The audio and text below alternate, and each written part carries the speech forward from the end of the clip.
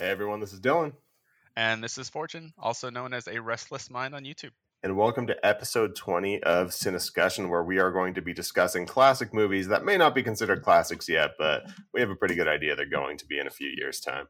Yes, this was actually a great prompt from you. And when you said it, I was like, that's something I never would have thought of. And that actually does seem kind of fun. And I had to suddenly go through all of these films over the last decade or so, 10, 15 years. And I'm like, God, what would be a classic? So, Yeah. I know we were just talking before the podcast, and you had a really great description for what would make a classic movie. When you said it, I was looking at all of my lists, and I was like, I think these all fall in that. But what was yeah, your description again? Yeah, because I was like, I even Googled what makes a film a classic, and there were multiple descriptions that I found. But one I think that kind of seems to fit almost every film that's a classic that I know of. So I would go with that one. And it's basically films that kind of withstand the test of time, not only because they're very well made movies and they were well liked by the public, but they're films that typically have subject matter that is universally interesting and worth coming back to. Even years later, it's still very relevant, or it still was very relevant for its time. So it's a good time capsule, or it's still relevant today. It has subject matter in it that kind of withstands the test of time. You know? Yep, for sure. No, I totally agree with that, and I'm happy that you used that description because, like I said, I was going over my list, and I was like, yeah, these all fall in that bucket. Yeah. And when I read all these descriptions, there were some that were okay, but I felt like that description, when I thought of every famous film that's considered a classic now, that literally fit every single one of them pretty much. And I was like, yeah, that seems like the most accurate description. Yeah. I don't have any order to my list, but I feel like when I go down mine, I'm going to probably try to make it from most obvious to least obvious is That kind of how I want that's to run mine. That's kind of what I'm gonna do as well. Mine are kind of in that order already. There might be one that's out, but yeah, the last three I guess are interchangeable. But I feel like the first four, yeah, and I'd say first four, but it's technically first five. But I'm gonna talk about two together. So Yeah.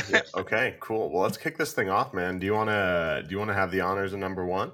Sure. Okay. So the first one is a film that I have to admit I only saw once. I saw it once in theater. It was a masterpiece, and so I really need to watch it again. But I never stopped thinking about it, and that was Her. Her I love that movie. Dude, Her, not only is it brilliantly directed, gorgeously directed, the cinematography, the color palettes, Joaquin Phoenix's performance, even Scarlett Johansson's vocal performance, everything was Hmm. so well crafted for that film. So on that level, it's just a 10 out of 10. But I feel like the subject matter is um, what I wrote here is that it's a masterpiece with a hardcore focus on the human condition, loneliness, artificial intelligence, and the reality of love and connection across various supposed boundaries. And I kind of feel like it's a film that it does focus on loneliness, but it also, when I mention the human condition, I just feel like that's really relevant because it even gives that to the AI, to the point where the AI has her own personality and her own needs and wants as well. And you're Hmm. watching these two beings fall in love with each other, and it's very genuine. And I actually felt like the ending wasn't actually what I thought it was going to be. I was very surprised, but even the AI, like a person, grows and needs other things just like people do. And I just feel like we're moving closer and closer to a world where this doesn't even seem far-fetched. There are Yep. a lot of people, that are lonely. Some people find connection, some people don't. And I also feel like this idea that loneliness can be filled with another form of life too. It's just a really interesting concept. And I also felt like it kind of really delves into humanity even more so from the AI's perspective, which is really interesting. This analysis of human beings and what they crave and need. And I just feel like it mixed so many things in the same world and talks about so many things both vividly and subtextually, that I feel like it's a film you can come back to 20, 30 years from now. Not only would it be just as beautifully made and moving, but the subject matter would still be relevant, and it'd probably be even more relevant then. To be Yeah. honest, I feel like it's going to be one of those films that are going to go, oh my God, this movie was so ahead of its time. You know what I mean? I really do think so. Yeah, and Joaquin Phoenix has been my favorite actor since probably The Master, well, living Yeah, actor, I should he's say. fantastic. Yeah, he's And fantastic. what I really loved about Her was not only you get a really sweet kind of realistic performance from him, but Yeah.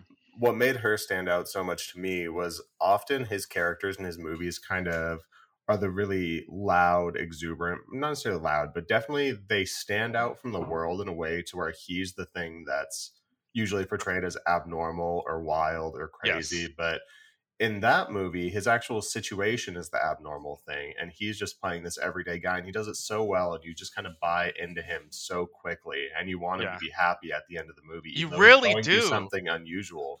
And I think it's been a long time since we've been able to see something grounded like Yeah. that from him, and it's been a little bit since. Well, there was that movie that came out last year. It was Oscar nominated that I wanted to see. Black and white film about him taking care of a young child. I can't Oh, remember I the name haven't of it, seen but that. it seemed like another one of those performances, and I really wanted to see it because of that. But Her was the first time I saw that, and I was like, God, this guy is awesome. He could do it all. Yeah, he really can. I don't think I've ever seen him give a bad performance. In fact, I've seen him in films that I thought were okay, but he was magnificent. Yeah, like, yeah, yeah. like for real, he always is great. Like, and his character also had a very unique look and stuff in that film too, The which was just stash. yeah, the stash The on him, like and stash. everything, and his demeanor. He was such a person that always made himself smaller in every Mm-hmm. way. And it's kind of sad because he's a person that really deserves love and he's kind of a wonderful person, but he makes himself smaller in every situation. And you almost feel like, well, you almost like understand. It's like you're probably not going to be the one that finds someone when you make yourself smaller in every situation. You, out of your own anxiety, you do everything to not be seen. Yet, but all you want is to be seen and to be loved. And I think a lot of people can kind of relate to that too. So, Yeah, yeah, I just I feel like it's totally something agree. that's not the subject matter is not going to go away. It's going to be relevant, and I think we're going to have a lot of things to figure out as if we survive everything and if we move forward with tech and everything. Mm-hmm. Barring Russia, stop doing what you're doing. But like, hope we're still here. Right. But yeah, like it's. I think it's something that we're constantly going to be having to adapt to the world and figure out as technology advances, as we do, as living situations advance. Like, there's going to be a lot of new hurdles just moving forward, and I think this movie tackles a future that seems like a great future, but it can still show certain human situations that still remain and haven't changed. And I think that is going to be something that's very common and a lot of people can relate to for probably hundreds of years to come. Like, so. Yeah, I totally agree. Well, my first movie also has to do a little bit with technology, and actually, I tried to stick to a rule with my list of only doing one movie per director, and I kind of broke that rule a little bit later, and I almost broke it twice because you'll know what I say after this. I was going to say that I feel like Gone Girl will be a classic, and That was going to be on mine, and I didn't put it because I picked another film from his too. you picked The Social Network, didn't you? I did, and Of I knew course you that did. was So did I. I knew Yeah. that was going to be one that overlapped because not only is it a masterpiece, but it will be relevant for years to come, and it's like the beginning of the social media revolution that we've. Yeah, I get it. Like Yeah. that was one of the two that I was certain we were going to pick, and I wanted Yeah. Gone Girl too, by the way, and I was Did like, you? that's like cheating. Like, That's what I always pull up a list of movies I want to talk about and like their IMDb pages before we start. And I literally, like when I was setting up for the podcast, I typed in Gone Girl, and then I was just looking at it, and I was like, yeah, nah, like I dude, wish, but yeah, I mean, dude, you don't. it may be a classic in time, Yeah, but definitely The Social Network. It's got to yeah. be, if not the strongest, in the top 2 to 3 strongest movies of the past. Well, the 2010s, 2010 to 2020. I think Well, it's easily, probably easily, it's got to be the most well-made movie of that time. it There's, is. yeah, so for anyone who hasn't seen it, it is very loosely based on the true story of Mark Zuckerberg in the beginning of Facebook, but And the Winklevoss twins. and the I'll add that Winklevoss because twins, they've yes, now come out with things like Gemini for crypto and stuff, so they're doing well. But yeah, right. But more so, it's about two friends, one played by Jesse Eisenberg, who plays Mark Zuckerberg, and one played by Andrew Garfield, who plays Eduardo. What was his last name? is it Eduardo? Is it Suarez or Swa? I don't remember. Actually, Help, help, help. All right, I'm gonna look help. it up for you while you talk. You go ahead and talk. Thank you. You go ahead and talk. And it really follows the story of how they really kind of accidentally come into billions of dollars and oh my goodness, long English word is there. hard. Revolutionize the way that we communicate with each other. Eduardo Saverin. Saverin, thank you. You're welcome. And it very much follows. It starts to follow a rise and fall story, but it's a rise, and the fall kind of only happens in his personal life. There's not much of a personal fall there, but It's about a kid who continued to do what he thought he needed to do. He was always antisocial. He was always kind of a jerk. And now, because he kind of accidentally fell into something, loosely I say accidentally because it was built, but not in the way that he intended, now he feels that he deserves all the accolades, and kind of how that makes his life fall apart a little bit socially. Yeah. The irony, And like the antisocial person builds the social network. It's such a great juxtaposition in life. yeah, exactly. And I mean, a lot of movies you could tell often when they're going for the awards, but this movie, it feels that way. It feels incredibly well made. It feels incredibly well shot. It's written by Aaron Sorkin. It's one of the most incredible scripts that I've seen on film in a very long time. But this movie feels like it was put together for all the accolades, and it deserves every single one of them. Yeah, like, I mean, pairing one of the best screenwriters of our generation with one of the best, if not arguably the best director of our generation, that's a pretty strong combo, even on paper. Like, it's like, yeah. like, yeah. And Jesse Eisenberg has been playing this character ever since. It's true. Even his Lex Luthor is very like his Mark Zuckerberg performance. Like, right. I feel like, even though I actually really like Jesse Eisenberg, I will say that Jesse Eisenberg pretty much always is Jesse Eisenberg. It's kind of like Jack Nicholson. You love him, but he's found a way to most of the time make all of his characters kind of him, or at least later it became that way. Earlier in his career it wasn't, but like, yes, just like I feel like Morgan Freeman, you love him, but he's Morgan Freeman. Right. It's like, I feel like that's kind of Jesse Eisenberg. Like, you hire him when you want Jesse Eisenberg as that character. Yeah, in a lot of ways. So far, anyway. So far. I mean, Andrew Garfield absolutely brings it in this movie. Dude. He steals like every scene. Justin Timberlake does amazing too. Yeah, this was the first movie where I was like, I like Justin Timberlake. Like, I loved his music, but as an actor, I was like, he's all right. I don't really love him. But this movie, I was like, whoa, okay, never mind. He's gotten a lot better. He's good, I think this one came down to casting. I'm sure Fincher had a huge kind of hand in that, and he really saw the actors he wanted for these characters. And yeah, man, it's funny because it feels super dramatized. It feels incredibly dramatic, a little bit Shakespearean, but at the same time, you're dealing with people in sweatpants and eventually button-ups who are sitting in crowded rooms coding. Yeah. You know what I mean? For sure. And I also feel like just something. I feel like an undervalued aspect of this film that is not talked about enough is the editing.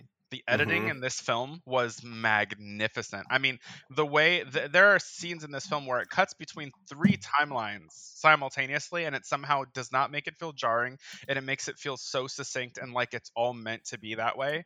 That is hard to do. That's clearly planning from the director and the editor and like working together, in that post-production. It was magnificent. It's one of the best edited films I have ever seen. Like, it is up there. Like, yep, I agree. And I think even for this to be a toss-up, it wasn't only Gone Girl that I was tossing up between. I also was tossing Zodiac in there, but I felt it was a little too old that it could already be considered a classic.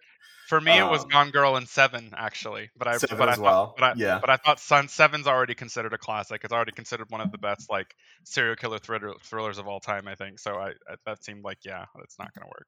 Right. So I mean, if you're comparing the movies that we just mentioned, he's clearly one of the best in the game. So I can't wait for anything that David Fincher puts out. Except, shame on me, I haven't seen Mank yet on Netflix. I haven't either, list, but I haven't got around to it. I'm sure I haven't either.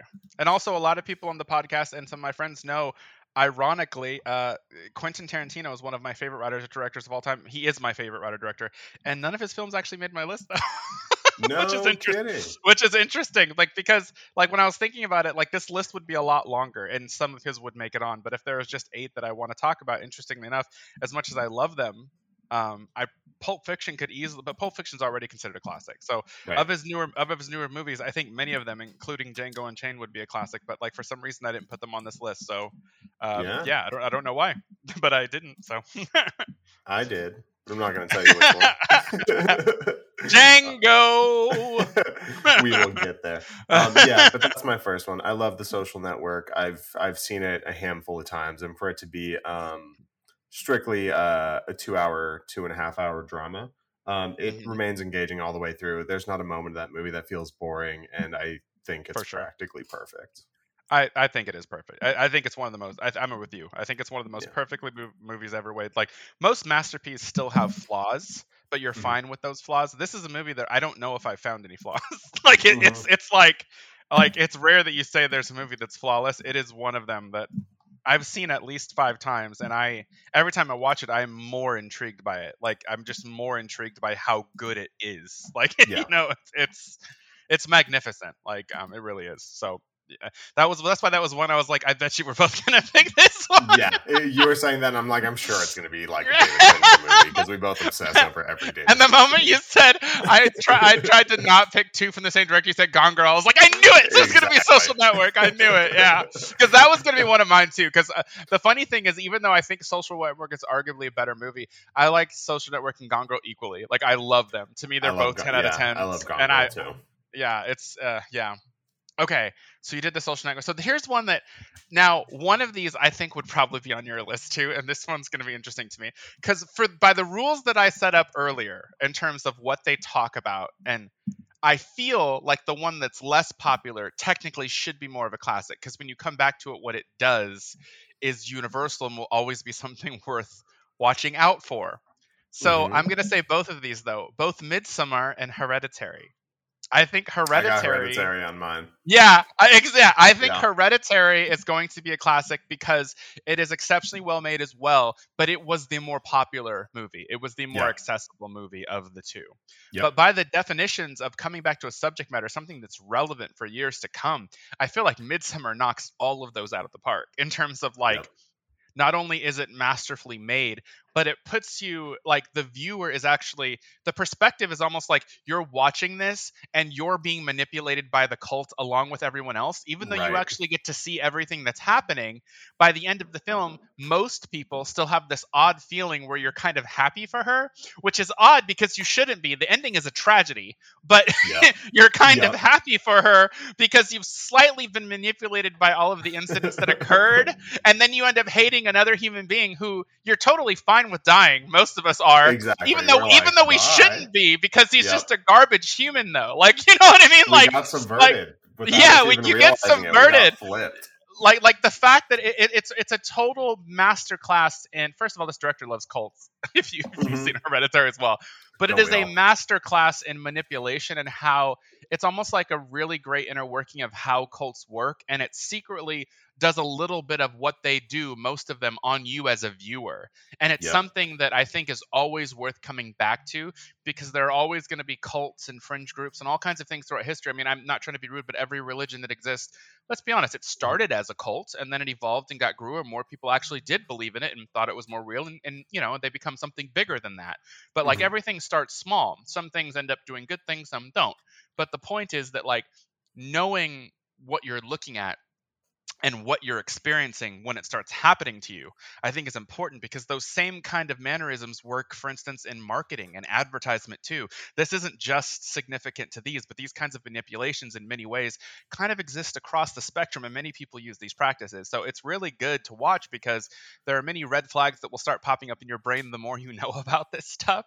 And because I've researched this heavily, I'll be honest, just because I love psychology and stuff, when I was watching this movie, I was enthralled from the first 20 minutes, and I was already pretty sure I knew where it was going. Like, in the first 20 minutes, I knew exactly what was going to happen and how this was going to turn. And the funny thing is, it didn't ruin anything. Like, everything was just as good. Like, there was no, like, oh, I figured this out, now this is boring. It's like, no, it was still marvelous all the way through. And in fact, it just made it more impressive, because I'm like, I'm watching you do this to me. I'm accepting it because I get it already, but I'm down, and you're so impressive with how you're doing this. And by the end, I'm like, you are good, you know, like, for real. Yeah. It's fascinating. Like, totally. I think, I mean, the trick in that movie is what's pretty cool is right out the gate, once you meet the friend of the main character who eventually indoctrinates her into this cult, there's immediately red flags. It's immediately shady. You know, everything's about to go bad. Yeah. But the trick is that her current friend group is so emotionally cruel. Like, right from the beginning. Her boyfriend is, but I mean, the other friends aren't like directly emotionally cruel, but they are. Yeah. They're certainly not helpful. No, you know what I mean? No. They're just kind of there, and they never intervene or any of those things. No. So it's watching this person who is going towards something that's like evil, but it's also a lot warmer than what she's dealing with. Sadly.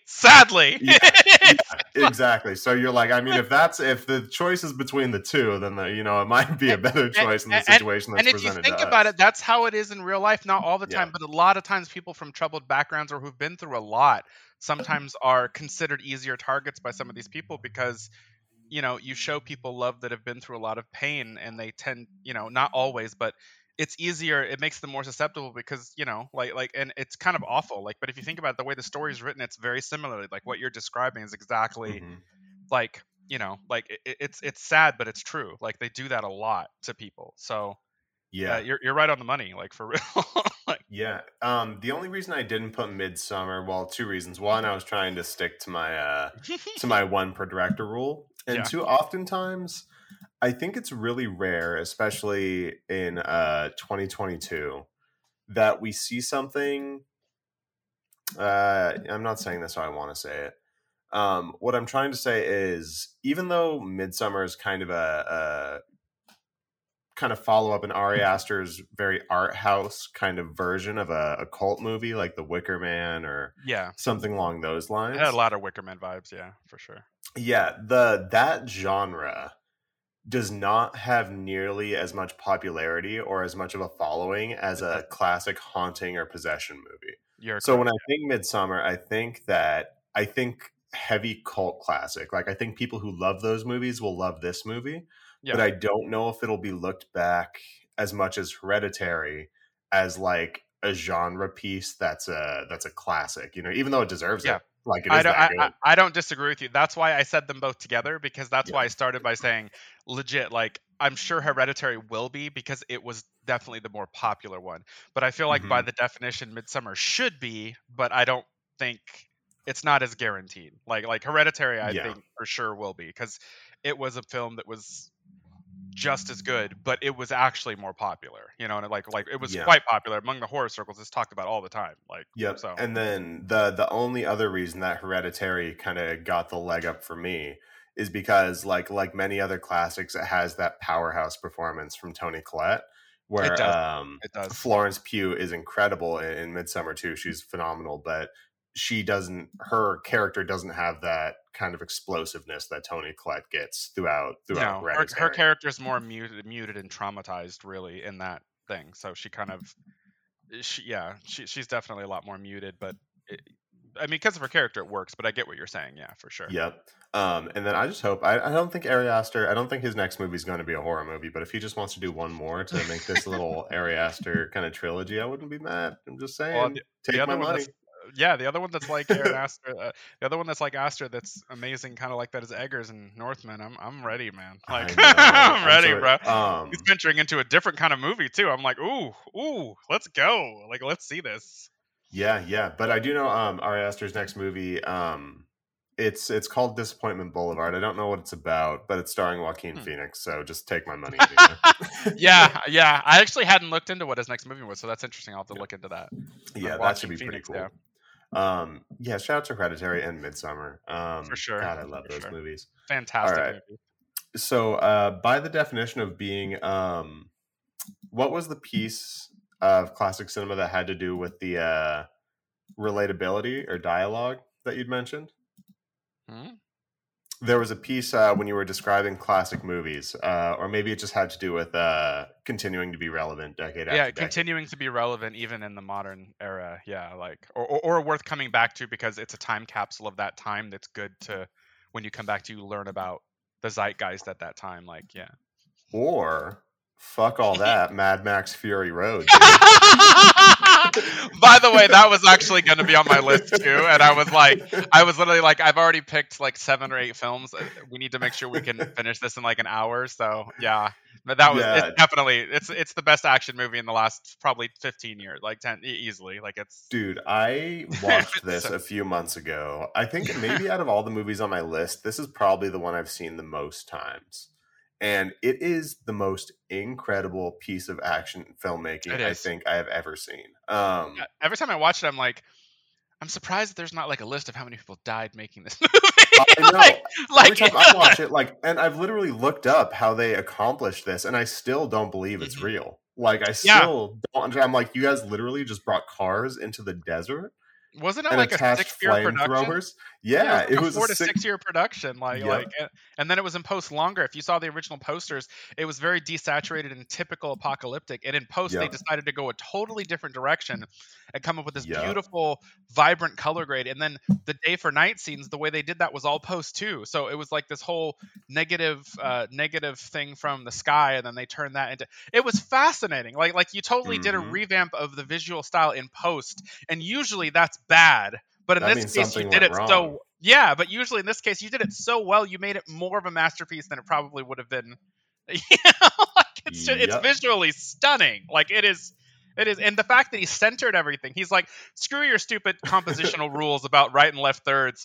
I like everything in the center. You know why? Because then when you cut, everything always matches, and it does, it still looks beautiful. It's just so non-traditional. It was fantastic, and honestly. Tom Hardy's great, but I love that it ends up being a Furiosa story, and she's always great. I love Charlize Theron, so it has all the elements. That is a fucking great movie, man. Yep, them just leering at each other and grunting angrily while jumping on top of motor tankers while grenade spears are being thrown as someone plays a flamethrower guitar at 150 miles per hour in the desert. One of the flamethrower guitar was 2 wild. hours straight. It's not even like it has downtime. For 2 hours straight. It starts out absolutely insane. Like that really fast, jumpy cut, shaky head insanity. Yeah. And Junkie XL's score was great. That song, what is it, Brothers in Arms? Like, I think I had that song on repeat for 3 weeks after I watched that movie. Yeah. And for having so little dialogue, Tom Hardy and Charlize Theron play so well off each other, which is funny because I was just reading something that they couldn't stand each other on set.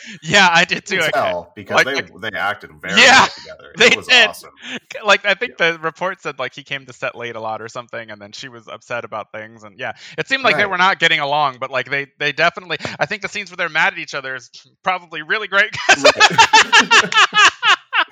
This is working. This is working. Yeah, this is working. I am sad to hear that Charlize Theron won't be in the sequel. I guess it's a prequel to the Furiosa story, and Anya Taylor-Joy, I think, is one of the great talents that's really rising right now. So I think she's great. I just love casting. I just love Charlize. Yeah. But Charlize Theron, especially as Furiosa in this role. Yeah. I want to see more of that. Me too, dude. I totally she's been kicking ass lately. Lately, she's been doing all these films where she does action scenes and does almost all of her own stunts, and she's awesome, she's dude. Badass, The Old Guard and Atomic Blonde, she's kicking ass, bro. I love her. She's awesome, man. Yep. And she's a great actress too.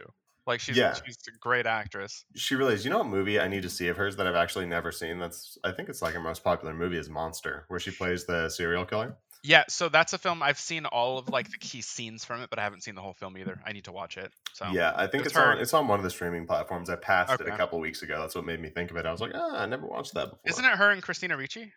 Yeah. I always like Christina Ricci too. I can't help it. You know what's a movie with her? It was Little Sleeper that no one talks about. I thought was wild and fun. Black Snake Moan.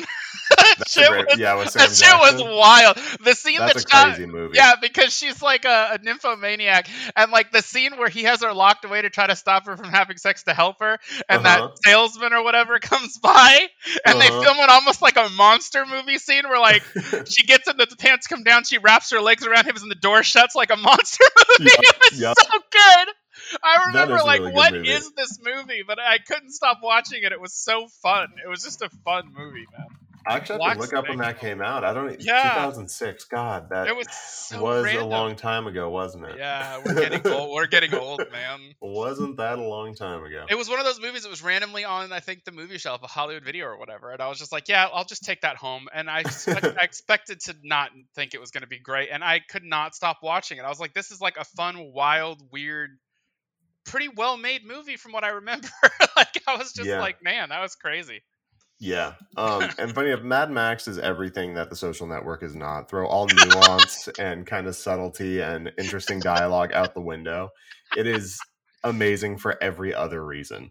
You're not wrong. You're not wrong. But it is magnificent though, like in its own like I would say the direction and like the visual style, and honestly, that film probably has the best stunt work of all time. It Right. is like the stunt work, like you said, it's unbelievable. It's wild. Like seeing the behind the scenes, it is just wild. And I think he went and filmed it in Australia, and I think it's because you probably wouldn't be allowed to do a lot of that stuff. Exactly right. Hell no. They were like, hell no. There's no insurance company in the world that will cover this film. Exactly. He's like, it'll be fine. I just hope we get the second one. Yeah, Whenever me too. Did it ever get into production, or is it still I pre-production? don't. Last I had heard, it was pre-production, but I mean, this film took like what was it like from inception to come out? It came like 8 years or something, I think total. Because like, so it might take a while. I hope he's still here. I hope it's not like a George R. R. Martin where it's like in post and he's working on it. And we're like, please let this come out before something happens to you. I know. Winds of Winter. I know. I'm sorry. I'm so sorry, bro. Violin's playing right now. I swear. I'm Exactly. so sorry.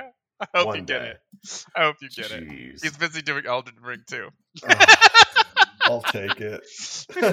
I enjoy that too. Me too. It's fantastic. What's next on your list? Next on my list was actually Moonlight. Hell yeah. Yeah, Barry Jenkins. Kind of crazy that that's his first movie. Mm-hmm. Like, absolutely insane. I think one of the reasons this one stuck out to me like very quickly with this list and like the parameters is because like, I mean, not that it really matters for the subject matter, but like I'm mixed. I'm half black, half white. And in the black community, it's not something that's really talked about a lot, in films. So the idea of making a film like within that world and talking about like being like a gay man from like that kind of area and like kind of like trying to put on that kind of front and be a certain way and not really having people to talk to about it. And, just moving through all of those things, the film managed to really do it in a way that was like, it never feels exploitative or judgmental. It just feels honest, which is really rare and hard to accomplish in a film. You know what I mean? And the fact that it was his first film was wildly impressive. It's just, it's so well directed too. Like some of the ideas, from what I read, were he had some ideas that were on the spot. Like he had whole shot lists planned out, and then there were moments on the spot where he just had this feeling.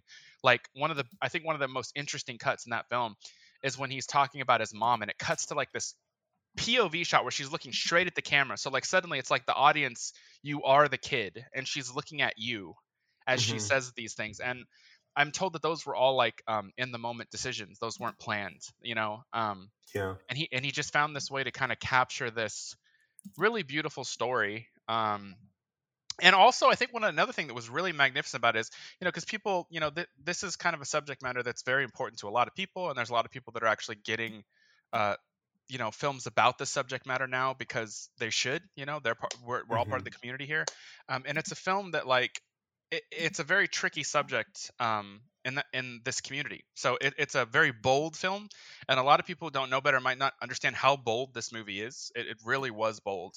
And another thing I have to give him extreme credit for was being able to capture this kid in 3 different time periods in life and having all the actors be able to make you believe that they were the previous iteration. And the last guy is this really handsome, really buff guy. And the funny thing is, even the director originally was like, no, we can't cast him. I remember reading about this because he was like, he's too pretty and stuff. Like, no one's going to believe that this is the same scrawny kid, that blah, blah, blah.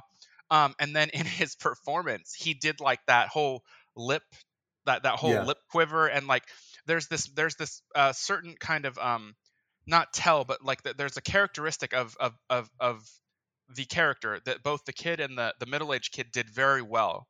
And when he does it 100% your mind believes that this is him. Like his entire performance, like their ability to find 3 actors to play this at 3 different time periods, talk about a subject matter that's very important in it's literally a minority story within a minority community, and it's something that's like not talked about a lot, and it's really, really important. And I think it's one of those things that like in the future things are definitely getting better for all kinds of diverse groups of people, which is good. But I think this is going to be one of those films that the subject matter is relevant 20 years from now. And again, if you go back and look at it, it'll probably be at a situation where you'll be able to look at it almost like a time capsule and like, this is how things were then, and and it's something that's always worth going back and studying and realizing, I imagine, regardless of how far in the future, like how far we've come, you know what I mean? Yeah. And again, it's just a beautiful movie. I mean, I saw it like twice. It was great. So it was definitely my favorite movie that year. And originally I thought La La Land was going to be my favorite movie that year. And then I was like, damn it. So did the Oscars. I think you just barely edged it out. Damn. Yeah, the that? Oscars definitely did. They definitely did. They were like, it's La La Land. Ridiculous. Yeah. Yeah, I saw Moonlight when it came out, and I saw it once, and like you, I was blown away. And I don't remember if it came out in the middle of the year or if it came out late, but immediately when you saw it, you were like, this has to be movie of the year. It was that powerful. Powerful is a good word for it. Like, it's a very powerful film. And I feel like even if you don't know much about the subject matter or don't seem to care, I feel like by the end of the film, it does just give a voice that's important. And I feel like by the film, it does help you empathize with a situation that you might not know anything about, or a world that you don't know about too, like. Yeah, exactly. It's very different. One of I think one of my favorite parts of Moonlight, and one of kind of a conversation that I also think is relevant about diversity in film, is just the idea that even though we're in a place where, Black actors of color actors are getting so many more opportunities, and we're not where we want to be at yet. But also another important piece is, even when the actor doesn't look like you, the character can be so relatable to so many people. Exactly. And I think Moonlight just knocked that out of the park. There was such kind of a tenderness to everything about that movie, and especially I remember all of the buzz that Mahershala Ali was getting that year, and I remember he only had like 10-15 minutes of screen time. He was only in kind of one piece of kind of the 3-act structure. And it was just incredible, and you were like, what a father figure, dude. Like, this movie's amazing right out the gate. Yeah, and you're also like, he did get a lot of that conversation. You're like, well, what about like Trevante Rhodes and like the other actors? Like, it's like they were great too. So like, there was a lot of just beautiful work done in that film. And Naomi Harris, like, I love her, and yet in that film, that they made me hate her. Yeah, I hate her. I hated her so much, man. Like, oh. Did you watch his follow up, If Beale Street Could Talk? Dude, If Beale Street Could Talk was so good. Yeah, movie had me tearing up a couple times. Dude, yeah, no, that's a 100%. Hell of a movie too. It is a very good movie. And what's her name? Oh my god, my brain's literally blanking out. Regina King was fantastic in that movie too. Yep, for sure. I feel like she always is fantastic though. I love Regina King. So. She really is. I love Regina King. Did you watch her in the Watchmen show? I have only seen. I saw the first episode when it first came out. That's all I've seen. I need to go watch more of it. It was like, pretty freaking awesome. What I saw was pretty good. I just need to go do it. Yeah, very nice. I love Barry Jenkins. I think he has like a Lion King thing he's doing. I think it's like a Lion King prequel. I heard it's going to be another live action, like Jon Favreau's, like, and I'm just like, I thought the live action Lion King. Honestly, I watched the first 20 minutes. I literally turned it off. I thought it was awful. I really did. I haven't seen it. Like, it doesn't matter that it's visually stunning. It's awful, and the fact that you went for like photorealism, it takes away from all of the expression and stuff on the faces, which is part of the animation. So even though it looks somewhat realistic, it just, everything feels hollow. Like, it just does. Like, after 20 minutes, I was like, thought it might be. Yeah, I was after 20 minutes. I literally turned it off. Although I did think the live-action Jungle Book was pretty good, but that's also a film that's been adapted into live-action films numerous times.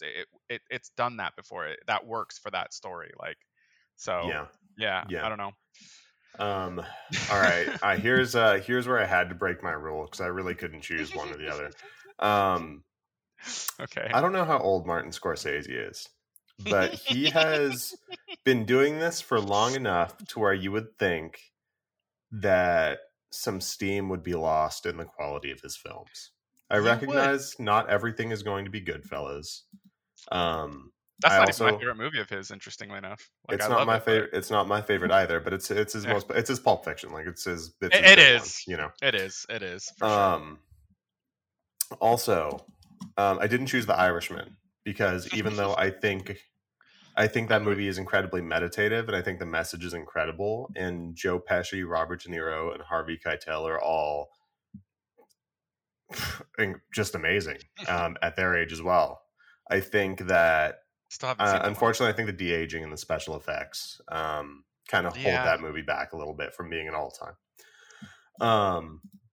I chose two of Martin Scorsese's movies. One that heavily has to do with his religion, and one that has to do with his classic rise and fall stories in the business world. And I chose The Wolf of Wall Street and Silence. Dude, The Wolf of Wall Street was going to be on my list too. It's like one of my favorite movies from him, like hands down. Like, is. It's one of my favorite comedies ever made. Actually. Dude, I think it's as good as his best work. I think it's up there with Goodfellas and The Departed and Casino and Taxi Driver. Well, Taxi Driver I think is in a league of its own, but I think it's up there with the other three. And what I think is so incredible about this movie is a couple things. I think it's funny enough.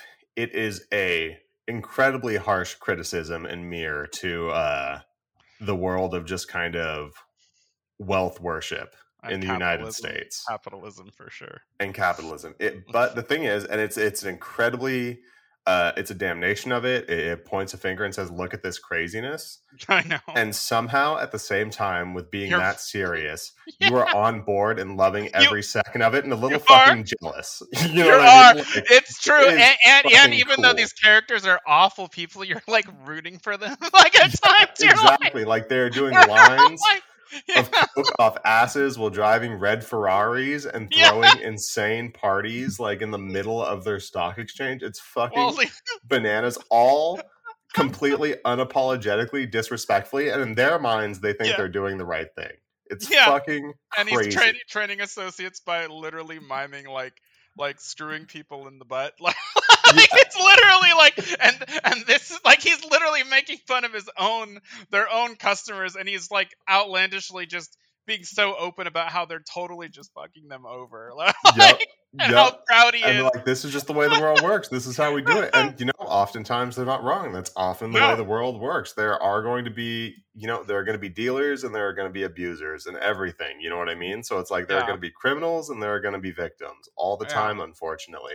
Especially in the system that we have. It's kind of and there are people who have the really, in my mind, kind of valid thought process that if those are my choices, I'd rather be the criminal than the victim. Yeah. You know what I mean? And this movie kind of shows you people who ride that thought process and have a great time doing it for 2/3 of the movie until they really start facing kind of what they've done. And even when they have to start facing what they've done, they got away pretty good.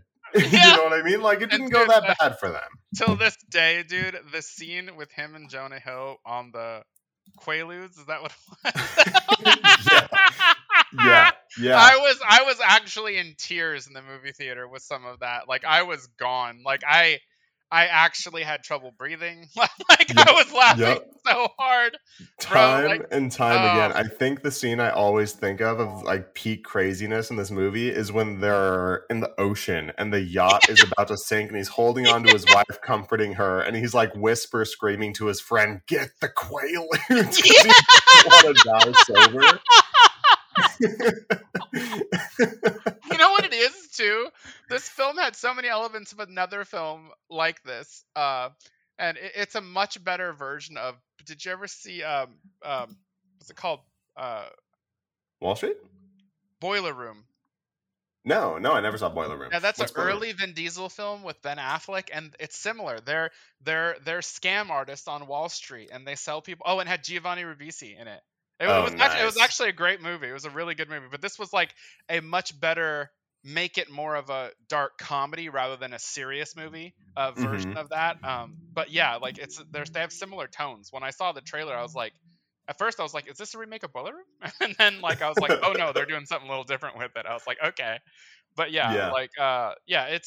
it's a great movie, and I think that was the first time I'd ever seen Margaret Robbie, and of course everyone just went on about how gorgeous she is because she is, but her performance was fantastic, and I love that like she's carried on and like shown what a rock star she is. Like I don't think there's a single role I've seen her in where she's not good. She's fantastic in everything, and I've seen her really change for roles too, like for real. Like she's awesome. One last thing I want to say about something I love about this movie is the way that it uses its side characters to such great effect is awesome. Like Matthew McConaughey's Mark Hanna, John Bernthal's, I think his character was just Brad. Yeah, Like, yeah. Let him watch. Let him watch. And there was one more. What's his name? Shea Wingham as the yacht captain. Oh, is that is? Yeah. And he's like, yeah, we might experience a little chop, and they're like, that's not a big deal. It should be fine, right? He's like, yeah, I'm a little choppy. It should be fine.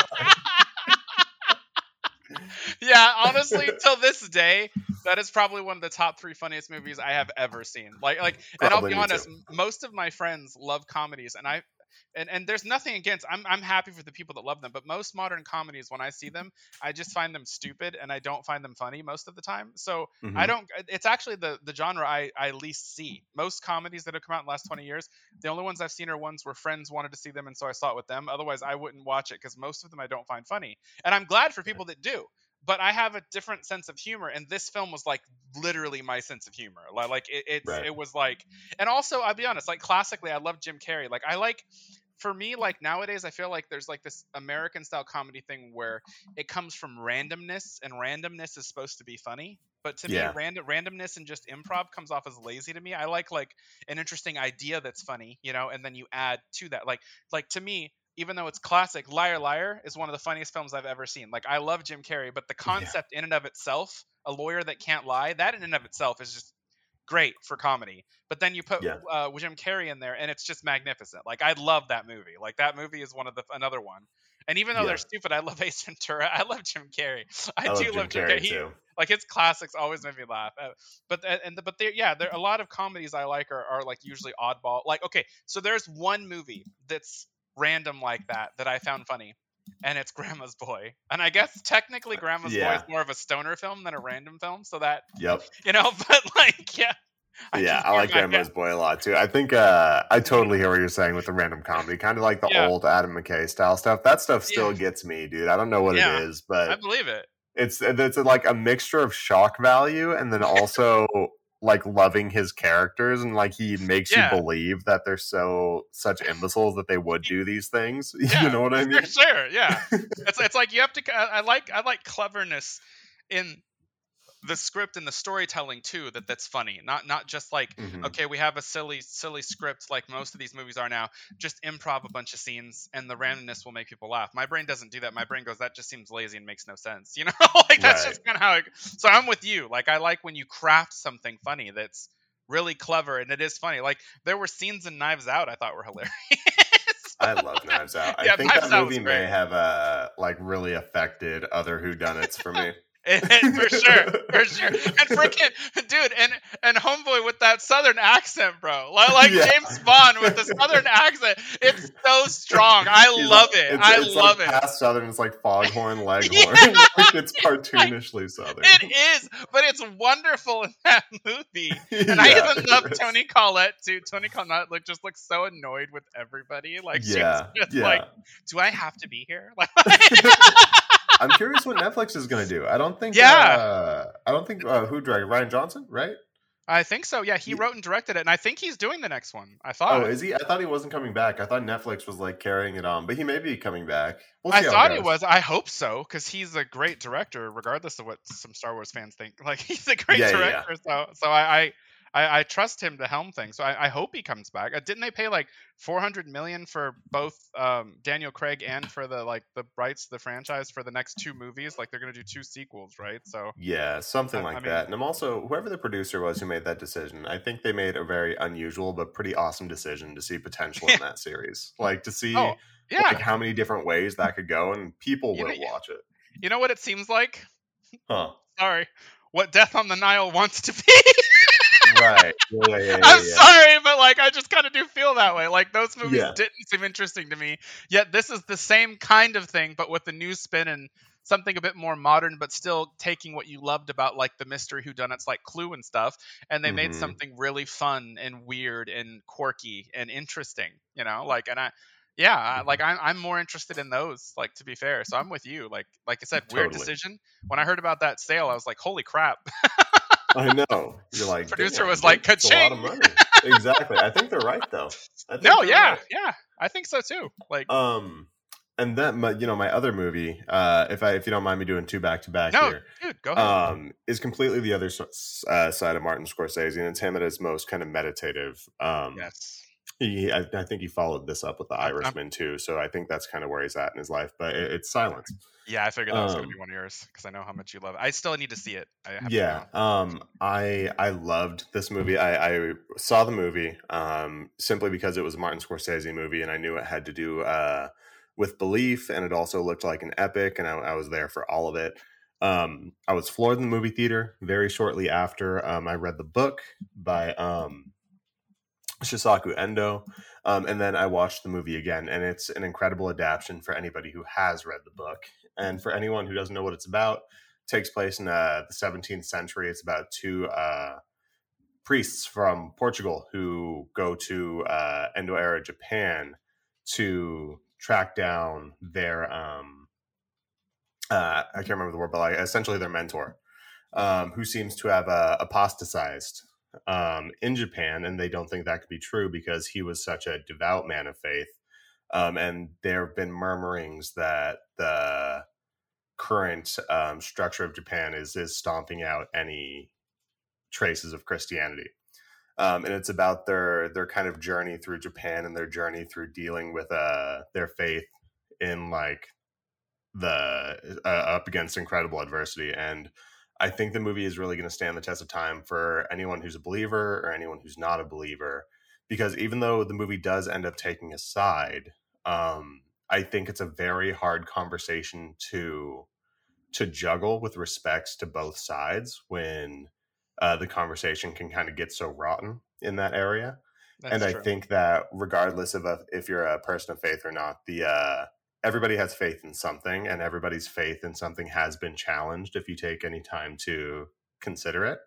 And I think this movie kind of takes the point, and so did the book, that through like adverse challenge, it could kind of bring your faith deeper than it was before, and whatever that may be for you, that's fantastic. I think this movie was a hell of a watch, and I don't think it's, of course, it didn't do amazing at the box office, but I do think it's going to get the credit it deserves in a decade or so. It Um, also has Andrew Garfield's best yeah, performance, and by the and way. and you know I'm a huge Andrew Garfield fan, so like that's why the fact Yeah. that I haven't seen it is just kind of crazy to me too. It's like I know it's one of those movies that I'm like I feel like I'm gonna love it, but I'm gonna be a wreck by the end of it, and I'm like Yeah. I need to be like ready. Like I'm like Yeah. if I'm having a good day, I don't want to do it today because I want to keep this good day. I need to do it on a day where I'm It's already heavy. sad. Oh, I'm sure it is, and It's I'm not. not sad. It's not sad. But But it is. the subject matter seems like it would be heavy, especially with the performance It's from very heavy. someone Yeah, like yeah. Andrew Garfield. I'm expecting to be moved to tears. Yeah, I'm sure you will. And especially Adam Driver and Liam Neeson bring it too. It's been, maybe I haven't been following Liam Neeson's career, but especially after the first Taken, when it went full action movie mode, I did enjoy Yeah, that. But um, he's I've pretty always enjoyed memorable. Liam Neeson's more dramatic performances, and him being able to deliver in this movie was it was beautiful. Yeah, I've always liked Liam Neeson, so I'm cool. Whatever makes him happy. Yeah, Um, whatever makes so Liam happy. yeah, for sure. Well, his wife tragically died years ago. I think it was Natasha Richardson. Oh, I didn't know You that. you might not know her, but she's I know her because I loved. It's one of the few times I like to remake more than the original.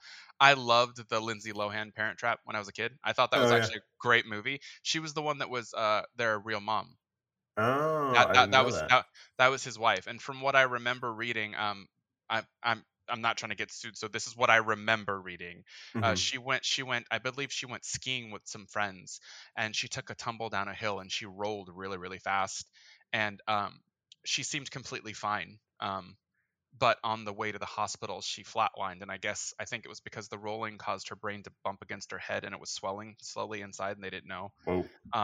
Yeah, really unfortunate. So she technically, passed. She was fine. It was just a total awful situation. And I think I remember him reading that he delved so much into Taken and then like all these action films one after another because he just wanted to work, Right.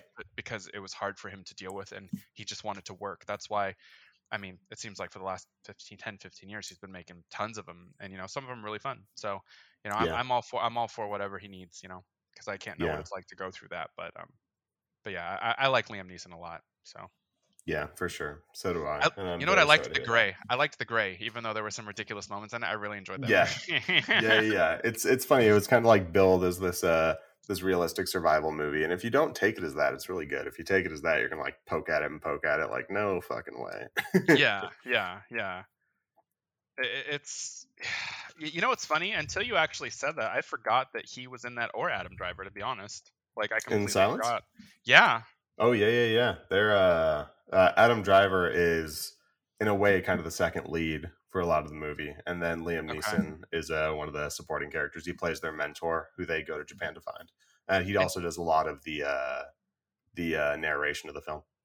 oh, okay, okay. Mhm. And didn't wasn't this made for like a really small project because it was like a passion project for Scorsese? So a lot of people kind of just agreed to do it with him, like for a Well, lot less than they yeah. normally would. In fact, Martin Scorsese read the novel very early in his career, and he, I think, bought the rights to make it very early in his career. But he never felt like he was in a place within his belief and kind of his career where he had the skill or the understanding to make it. He Gotcha. was going to be a priest before he was a filmmaker. I did remember reading that. Um, Yeah, yeah. yeah, so he felt like till a point where it was a mixture of him feeling like he was prepared with where he was at in his faith. He had an opening in his kind of schedule to make the film that he wanted, and he finally got it done. And then, like you said, he got all these big names because he is who he is, and the Imagine project was incredible. him waiting turned out to be the best decision ever. Not only did he get to make a Yeah, masterful movie, but he had so much clout. You could get big names in it who are probably just exactly. down to make something with you, even if the pay is not high. You know, like Yep. that's wasn't that great? Well, that's gonna be awesome when you wait 20 years or 15 years or however long it was, and it works out. Like you know, like Uh huh. 'cause that was like his Exactly. passion project, right? Like it was like his Yep. passion project for decades, if I remember right. And he nailed it, and not too many people saw it. And I'm like, damn. I know, and the crazy thing is, not too many people saw it, but everything I read was like 10 out of 10, 10 out of 10. Like it's just Yep. masterful, like everywhere. Like everyone who did see it seemed to say it was a masterpiece. Like, Hmm. wasn't it nominated for an Oscar that year? I don't recall. I Oh. don't even remember what I had for breakfast.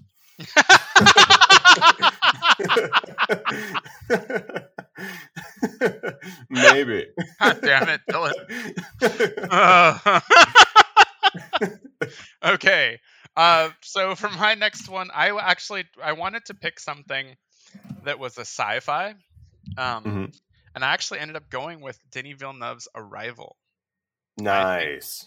I think that Arrival, not only is it a beautifully made film, but I found the subject matter very interesting and universally relevant.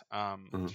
I also felt like the idea of going into like, because I feel like it does tackle something we've seen before. Like Avatar talks about this, you know, Pocahontas talks about this. Anytime there's something we don't understand, our first impulse is to be, you know, hostile and military, and you know, Mhm. so these aliens, and essentially, if those of you who haven't seen it, these aliens kind of come down, and it's not really an invasion; they just kind of show up, if I remember correctly, because I have only seen it once, but they just kind of show up, and of course we address it with military. We don't shoot them down. There are people that Mhm. convince them that we should try to study. You know, maybe they're just trying to communicate. Blah blah blah. So of course there are these. There's this really thin threshold of military versus science that's happening here. And Amy Adams, I believe, is the lead, and she goes up to start trying to communicate with these creatures, and they communicate with almost like this. It almost looks like jellyfish ink to some extent. It's like, and it forms these symbols, and throughout the film, they're trying to figure this out.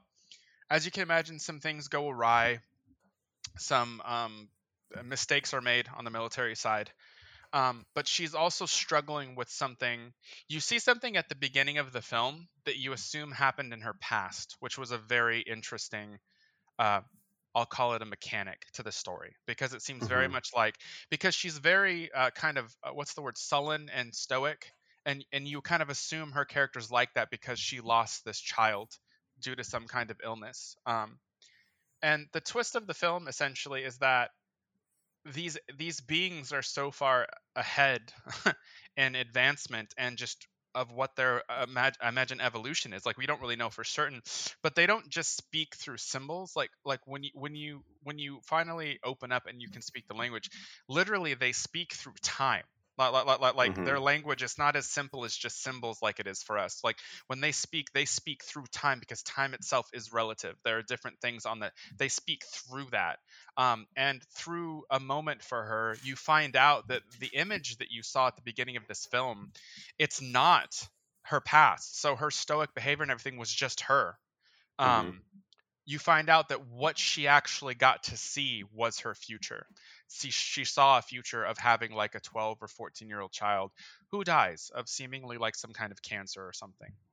And it asks a very important question, because she's currently seeing someone, and then you kind of realize later that like why someone kind of can't forgive her later in certain situations. But it kind of begs the question, if you know what's going to happen to your child, is it still worth having it? Like, it asks this really interesting question, like, are you being cruel and giving birth to something that you know will wither and die sooner than it should? Or knowing that that's still going to happen, is it still important to have the child so they get the experience that they do get before they go, right? And obviously, ultimately, due to the future choice, she kind of realizes what she already is going to choose. And this film, for me personally, touched me because, like this isn't a joke. Like literally the day before I saw this film, I just felt a certain way about the world and stuff, and I had always wanted 1-2 kids really, really badly, like really, really badly. And I had decided that the world seemed like a place that I wasn't sure if I wanted to have a kid in, and that really got to me because I had always wanted 1 or 2 kids.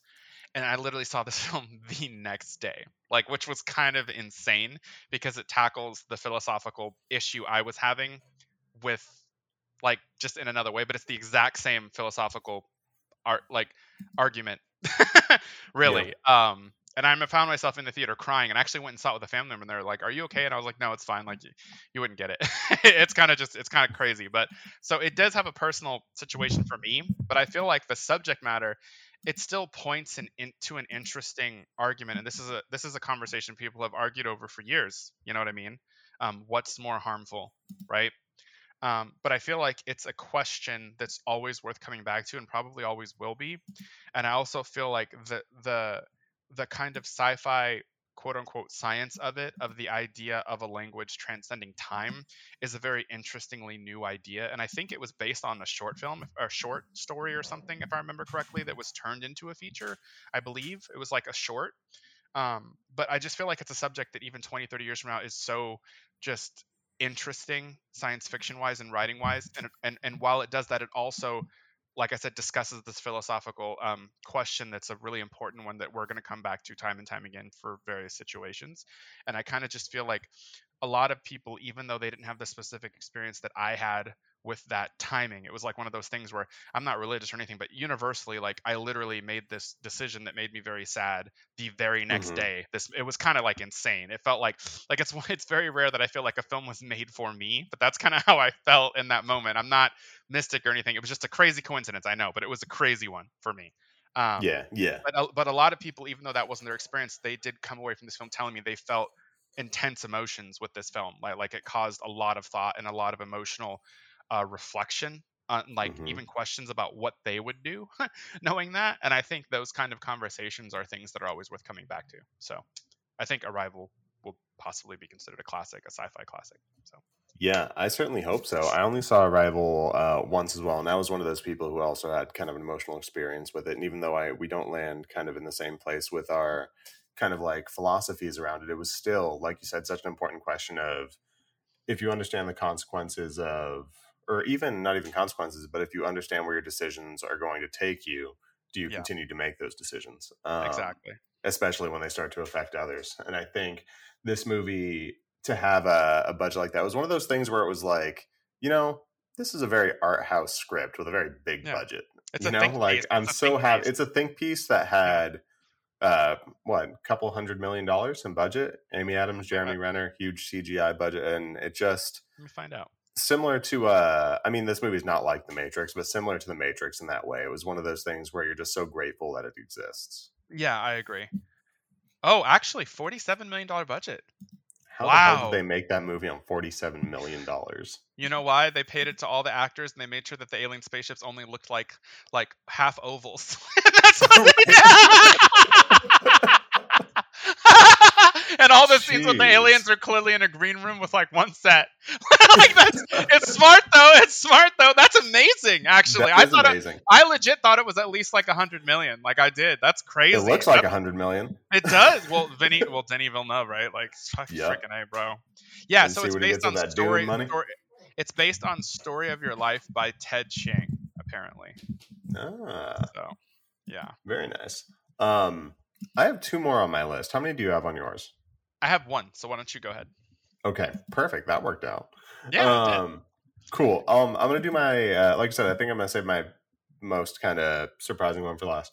My second was one of our favorite directors, your favorite writer and director. Mm-hmm. Came out with a movie that I saw the first time and I knew I really liked it, and then I saw it a second time, and then I actually figured out I kind of loved it. Then I saw it a third time, and it just keeps going on up my list. Oh, every time. It's not going to be the one I thought it was. Interesting. I know what it is. Yeah, no, it is not. No, it is not. It's going to be Once Upon a Time in Hollywood. Yeah, that's interesting. Nice. I think so. I thought it was going to be Django or Inglourious, is what I thought. Like, so yeah, that's interesting. Inglourious was my first choice, but it came out a while ago, and I was it did. I like it. It kind of already is a classic, in my opinion. Yeah. You know what I mean? It kind of is. But I think my favorite part about Once Upon a Time in Hollywood, not only from, well, just for clarification, we've talked about this movie before. In fact, I read the book and we talked about the book too. Yeah, and I loved it too. Great movie. As a quick refresher, it's about a television actor who's kind of at the end of his career, and similar to what a lot of television actors went through at that time when they couldn't break into the movies during the 1970s in Hollywood. Some of them got lucky, and even though they didn't know they were lucky at the time, they were sent off to Italy to make Western movies.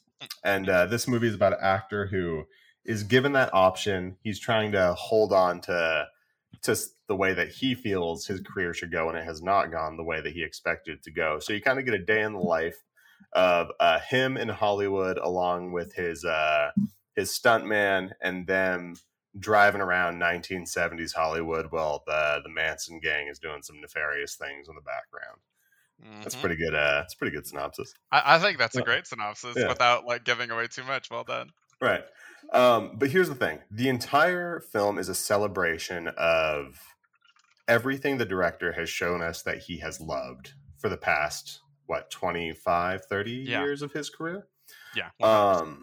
Celebration for TV Western, celebration for spaghetti Western, celebration of big movie stars and amazing camera shots, and the way that you feel when you get to sit in a dark theater with a bunch of other people and sit in a giant screen and get transported away. This movie transports you away. And also from the production of it, you're seeing Leonardo DiCaprio and Brad Pitt 300 feet tall in the theater, giving incredible performances, making you laugh, making you excited with the tense action scenes, subverting your expectations at every turn, having a hell of a finale.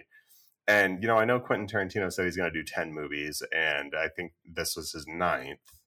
And this movie felt like a grand finale of everything that he's been doing since his career started, and especially just a huge love letter to the era, a huge love letter to movie making and everything that goes around with it. Well, some people said you can consider it 10 if you consider Kill Bill 2 movies, but he considers it 1, and I do too because it's part 1 and part 2. So I also consider it 1. So I imagine he's going to do one more, which don't know what it is. I was really hoping for that rated R Star Trek, and that seems like that's not happening. I was like, damn it! I was like, I want that. Cool. Or another thing I would love is even though technically Death Proof is 1, I would love a really good horror. I know that's technically his horror. I would love that too. I know that's technically his horror. Death Proof is because it's basically the idea of a serial killer who uses cars. But I would love another genre horror, a really deep horror, that would be so fun from Tarantino. I would love that.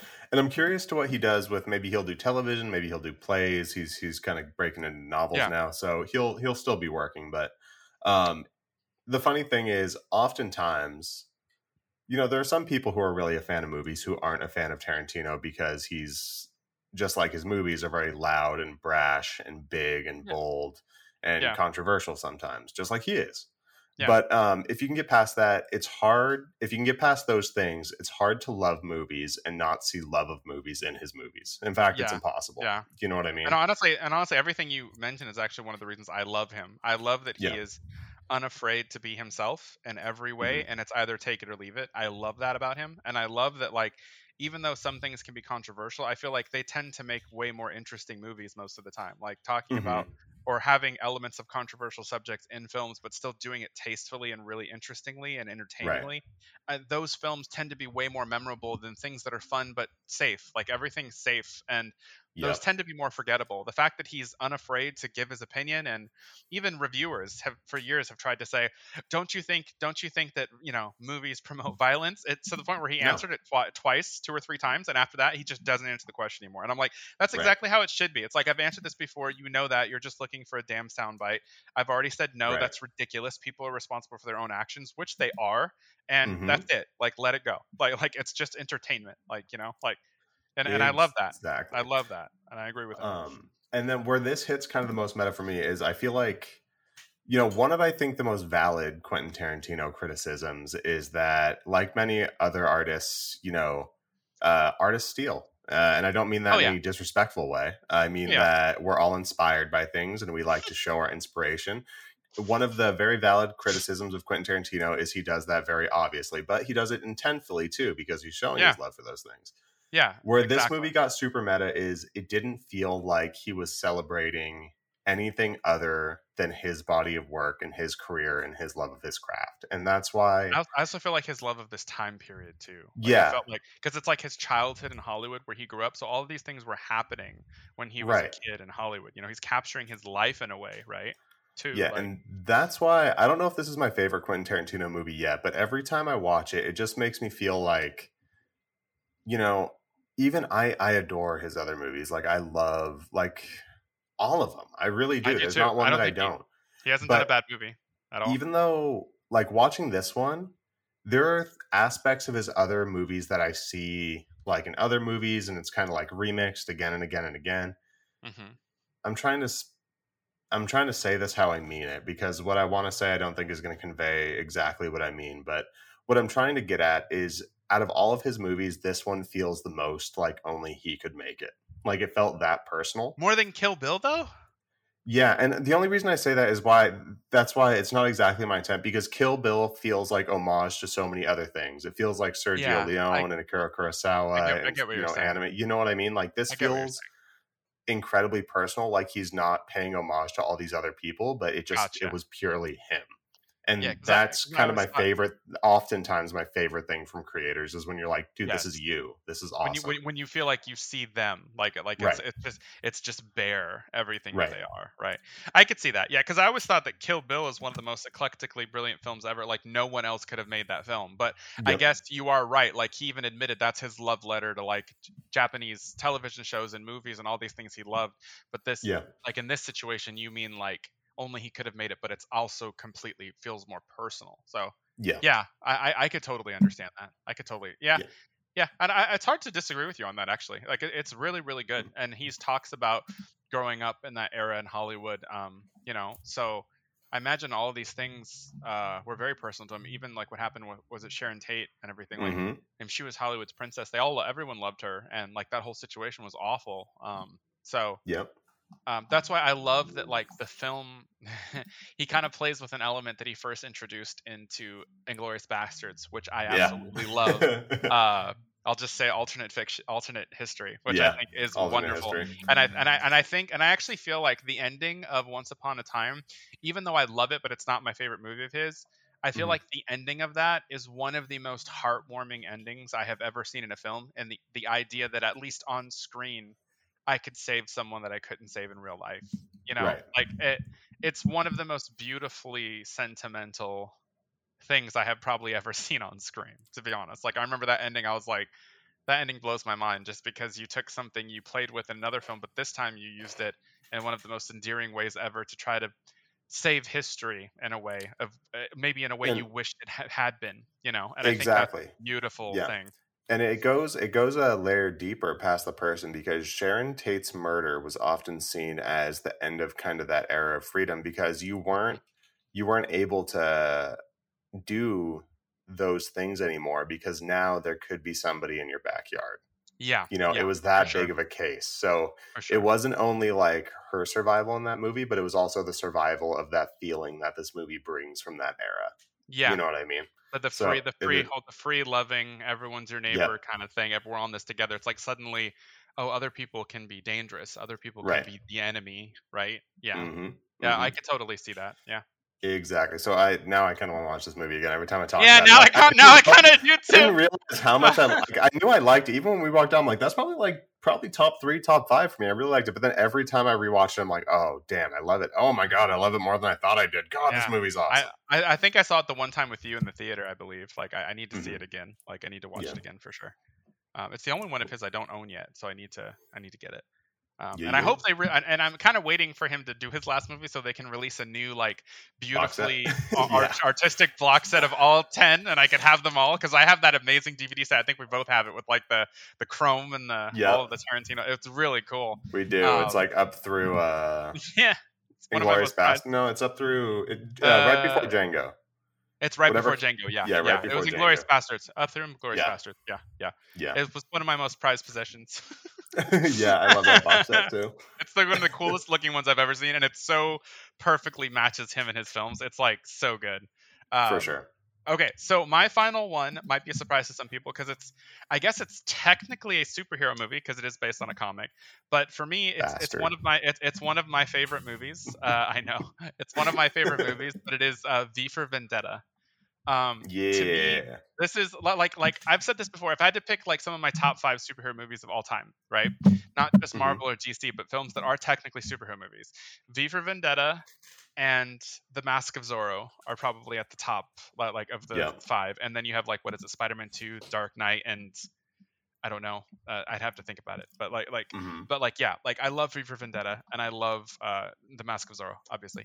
But V for Vendetta, I think not only is it a fantastic film, which interesting enough, this director, every film he did after this doesn't seem like it has the same level of detail of directing. And there is a rumor because the Wachowskis sisters, they wrote this script and they produced it and he directed it.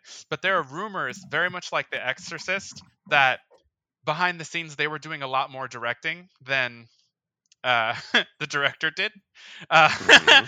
Kind of like not The Exorcist, I'm sorry, The Poltergeist is what they used to say Yeah, that, yeah. not The Exorcist, I Kind of apologize. like Steven Ignore Spielberg. that. Yeah, ignore that because The Yeah. Exorcist is brilliant. Yeah, Friedkin, right? Yes, Poltergeist. Many people say that that director, if you look at the rest of his work versus that one, there are a lot of Spielberg elements to that film, and the direction Yeah. feels a lot like Spielberg. And a lot of people have said the same thing about V for Vendetta. And I don't want to insult anyone, so maybe it was him, but like I know that they did write the script, and I believe they were producers, executive producers. So Hmm. um, and it's exceptionally well directed. And honestly, some of the things feel like their style. I mean, they just really does. Um, but that film, it's actually a film where I actually read the graphic novel as well, and I loved it. But it's one of the few instances in life where I liked the movie adaptation better than the graphic novel, which almost never happens. Yep. I loved what they did with Evie's character in the movie versus the graphic novel, and I loved how it ended. And it actually captures a subject matter that I am very, very big on, and it's the idea of freedom to some extent. Like, of course, you have freedom has limitations in a society. You can't be a part of a society. Your freedoms kind of end where they start putting other people in danger, right? Like that's where your freedom has limitations. You can't, like, for instance, you can't say I want to throw an axe in the air. No, because it can come down and kill somebody. Like, you can't have Right. absolute freedom. But the idea of the entire prison sequence and the beautiful story through the notes of what happens to people, and the idea that she's willing to die rather than submit to something that she thinks is wrong. Like she Yeah. values her freedom of thought and expression and of what she thinks is right over her life. And I think that is a beautiful sentiment, and I kind of agree with that most of the time.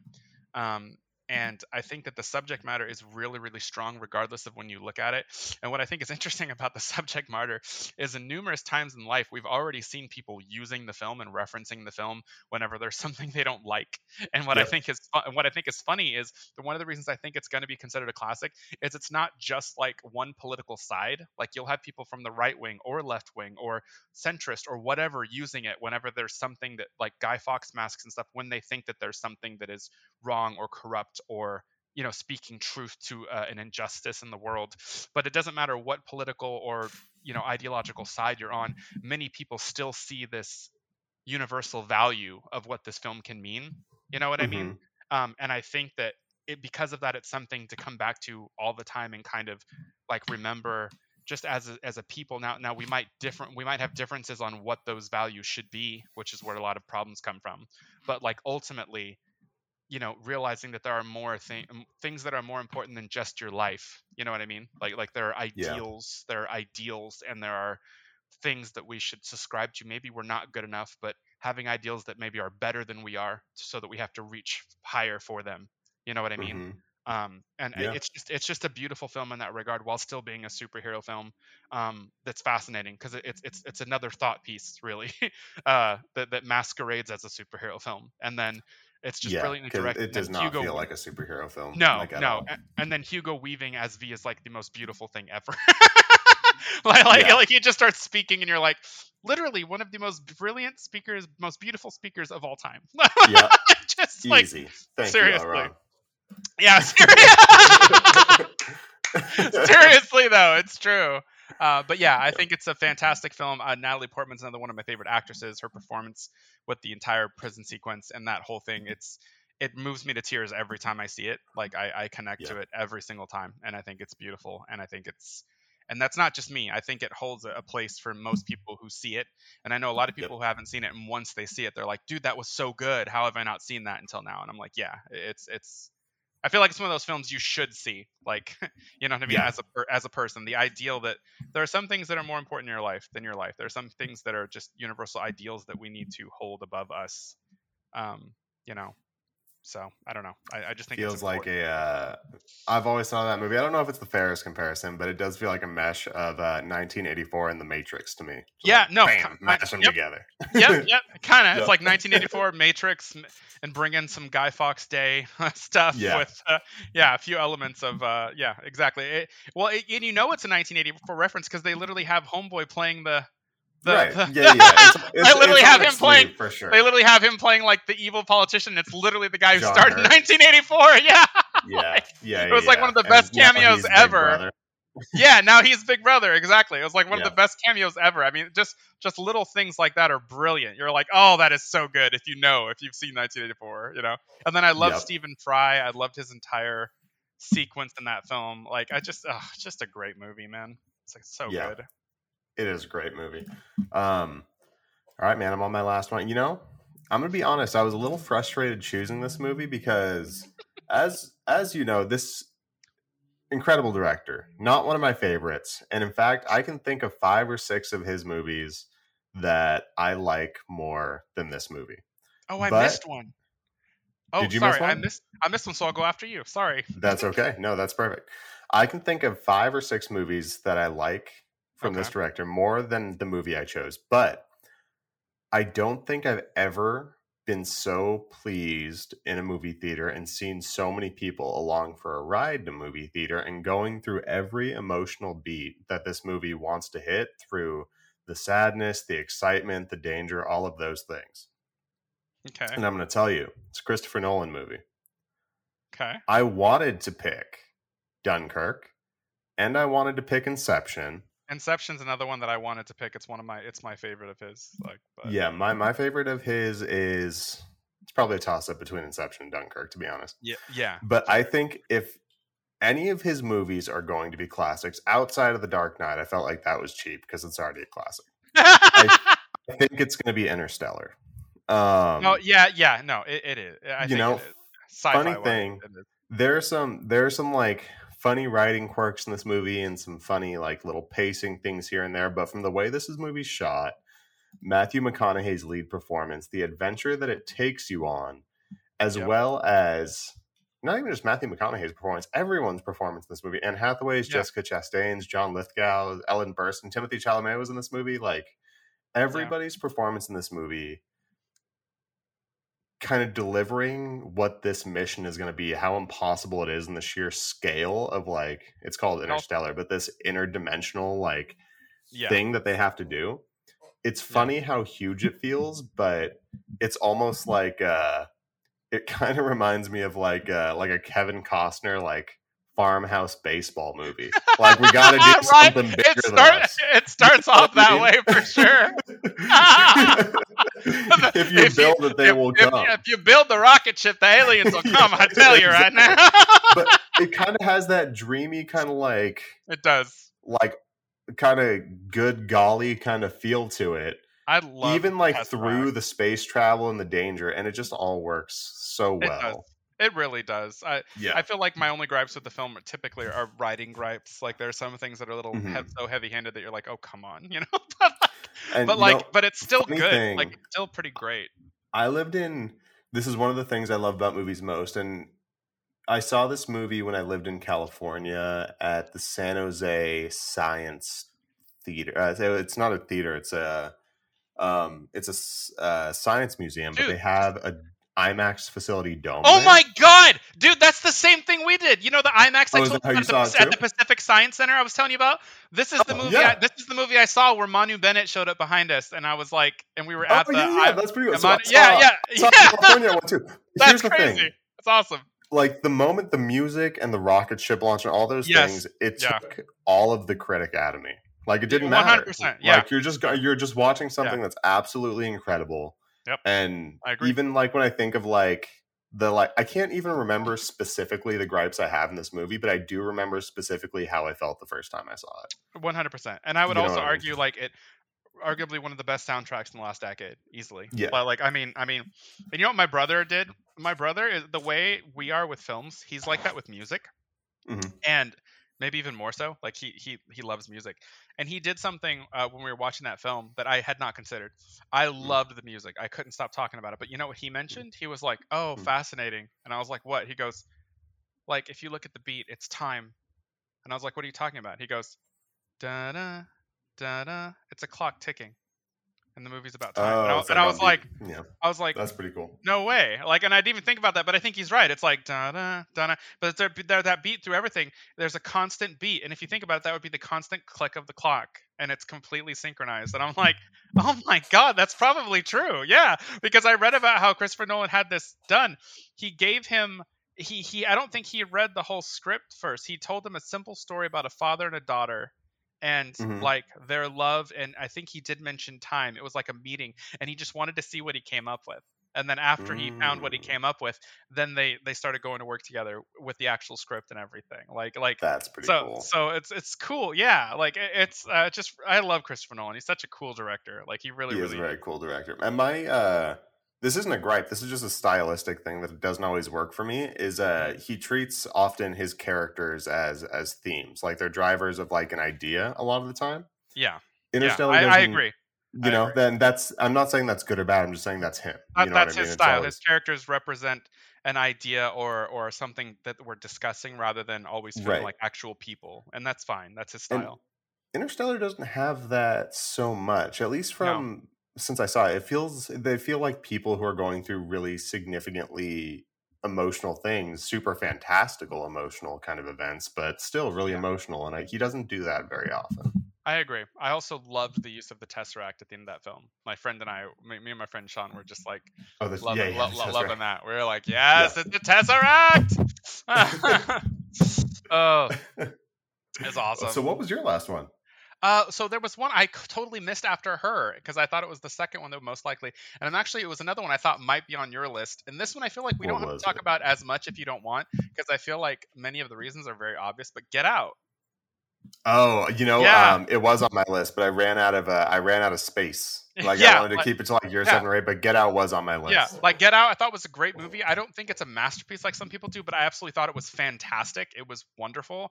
I think that's amazing. That's his first film. He's a very good director, but I also feel like the subject matter in that film is very interesting, and it's a very interesting capturing of the zeitgeist of right now, what it means to like be black and also just be a black male, especially. There are a lot of things that it captures, but the way it subverts it with where it goes with that story, it's kind of insane in a very interesting way that I don't think you expect, considering like what the film's about simultaneously. Like, and if you think about it, it's such an honest critique of the world right now, because it is very much like that. Like, if you're African American, there are things that you have to deal with that other people don't.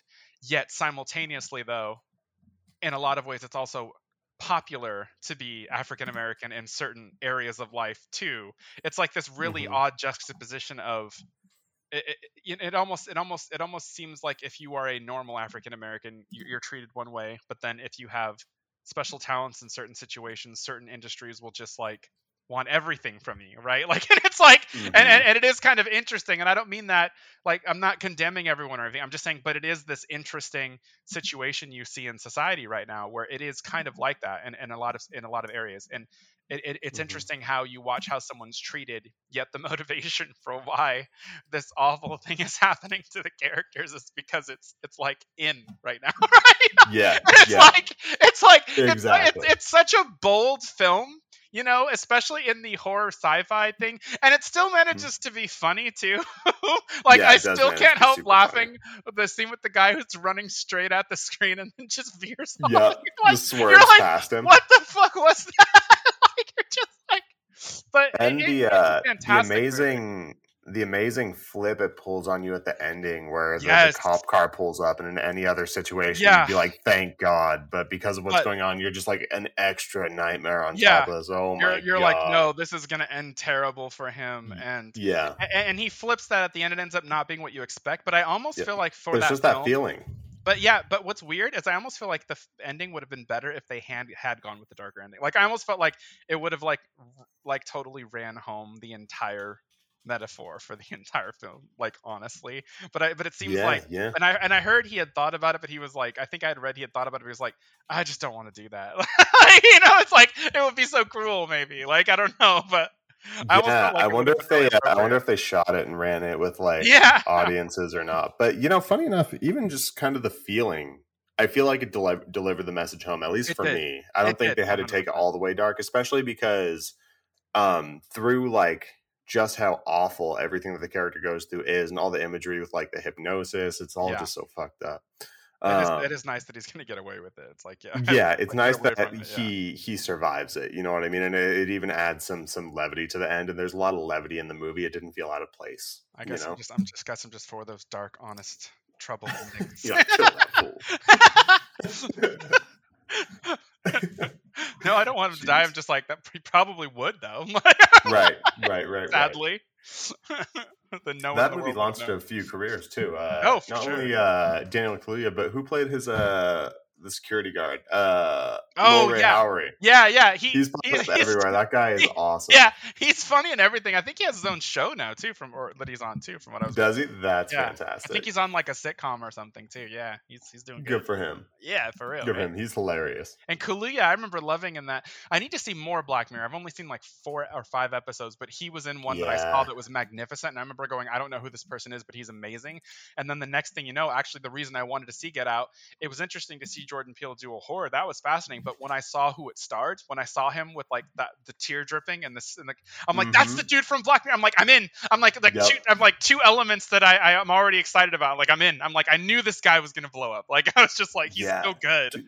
And we talked about this a little bit. I am so excited for Nope. Not only because it's a new Jordan Peele movie. I'm excited for anything Jordan Peele puts out at this point. Even though I didn't like Us as much as Get Out, they were still. I thought Us was okay. I thought they were both just awesome. Like, I really liked them. But Nope, what I'm so excited about, this is a horror director who's been given the budget to shoot a film in IMAX. I've never seen that in my life. And all of his films feel like, what I like about them too is they feel like his own version of, like, each one feels like a film length episode of like a Twilight Zone episode. Yes. Like, that's what they feel like. And I like that, because I miss stuff like that. Like, stuff that's weird and interesting. Like Us, I didn't like as much as Get Out. I thought it was okay, but I thought the imagery and some of the shots and some of the interesting ideas within the film are fantastic. Like, I love the shot of her pressing herself down on the glass mirror table and it cracks. Like it's such a gorgeous shot. Like, it's so good. But yeah, like he's a really interesting director, and I love that each of his films, like I said, feels like a Twilight Zone episode. Like, because shows like Twilight Zone and Creepshow and things like that, those used to be popular, and things like that are not as popular anymore. And so it's interesting to just basically get film length episodes of like something weird, and they don't even all have to be tied together. Each one's its own unique weird little story. Like, yeah, exactly. And I like it. I think it's fun. Yeah.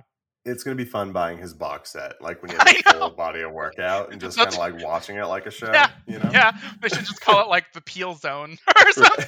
They gave him a Twilight Zone show. Apparently, it wasn't very good, unfortunately. Yeah, that's what I had heard. But the funny thing is, when they gave him the Twilight Zone after seeing Get Out, it didn't surprise me because I was like, this feels like a Twilight Zone episode. And then after I saw Us, I was like, see, this makes more sense because it genuinely does feel like each of his films is like something kind of like that, just like on a longer timeline, you know, like a full movie.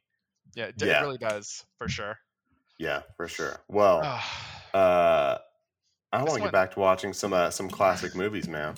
Yeah, me too. Jeez. Like, I'm ready, and now I want to see a few. There's actually a few. I really need to see Silence. Like you made me want to see watch more Silence. right now. I talk about it every episode. I know, and I love Andrew Garfield. So the fact that I haven't seen it, and Martin Scorsese, so the fact that I haven't seen it is ridiculous, honestly.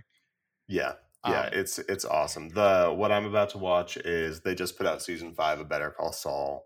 Nice. On Netflix, and that's my favorite thing on television right now. I've heard great things. I will watch it eventually. I think I'm just gonna wait till it's done, and then I might just start watching it so I can finish all of it. I'm currently watching. I got Paramount Plus to watch the Halo show, which so far is okay. But like I watched Star Trek Discovery since that was on it, and the first season was actually pretty good. So now I'm like, they have all the Star Trek episodes, so I'm like watching like Next Generation, and because I never really watched them because my mom loved them so much, I couldn't stand watching them because we always had to, and now I like want to watch them, so like now I'm going back and watching them all. So I have so many seasons to get through these episodes. I don't know what to do. You're like, where am I gonna find all the time? It's like 25 seasons with all the shows that there are. It's like insane. Like, I don't know. I'm a crazy person who doesn't want sleep or doesn't want any time left in his life. How are we gonna finish this short film or like my comic book series? I don't know. We'll find the time, trust me. There's 24 hours in a day. We'll find it. This is true. But just so if we don't need to sleep, we'll sleep later. Yeah, I've tried that. As I'm getting older, that's harder and harder. Like, I need my sleep or I'm like a cranky old man. Next, I'm going to be screaming at kids, get off my grass! I'm already there. Well, hey guys, just so you guys know, I think right now our plan for the next episode is we're going to recommend each other like 2 to 3 films that essentially are films that we think are awful. And at least one of those films will be awful, but we still love it and we don't care. We just love it anyway. And then one will be completely unredeemable. Yes. And we're going to recommend them to each other. And this is something that we're going to either the full scale or part of the next episode. That's going to definitely be part of the prompt for next episode. No, it's going to be a blast. As always, thank you so much for enjoying. Thank you so much for listening. Please let us know what you liked about this episode, maybe what you didn't. Share it around. Yeah, sure. And we can't wait to talk to y'all in a couple weeks. Definitely, guys. Yeah, please make sure you share it on social media and stuff, because honestly, that's our only marketing right now is y'all. So if you do like it and you want to support us, the best way is to tell people about it and just share it, so people can see it. So thank y'all. Appreciate you guys. And we will see you in a couple weeks. Until next time. Bye.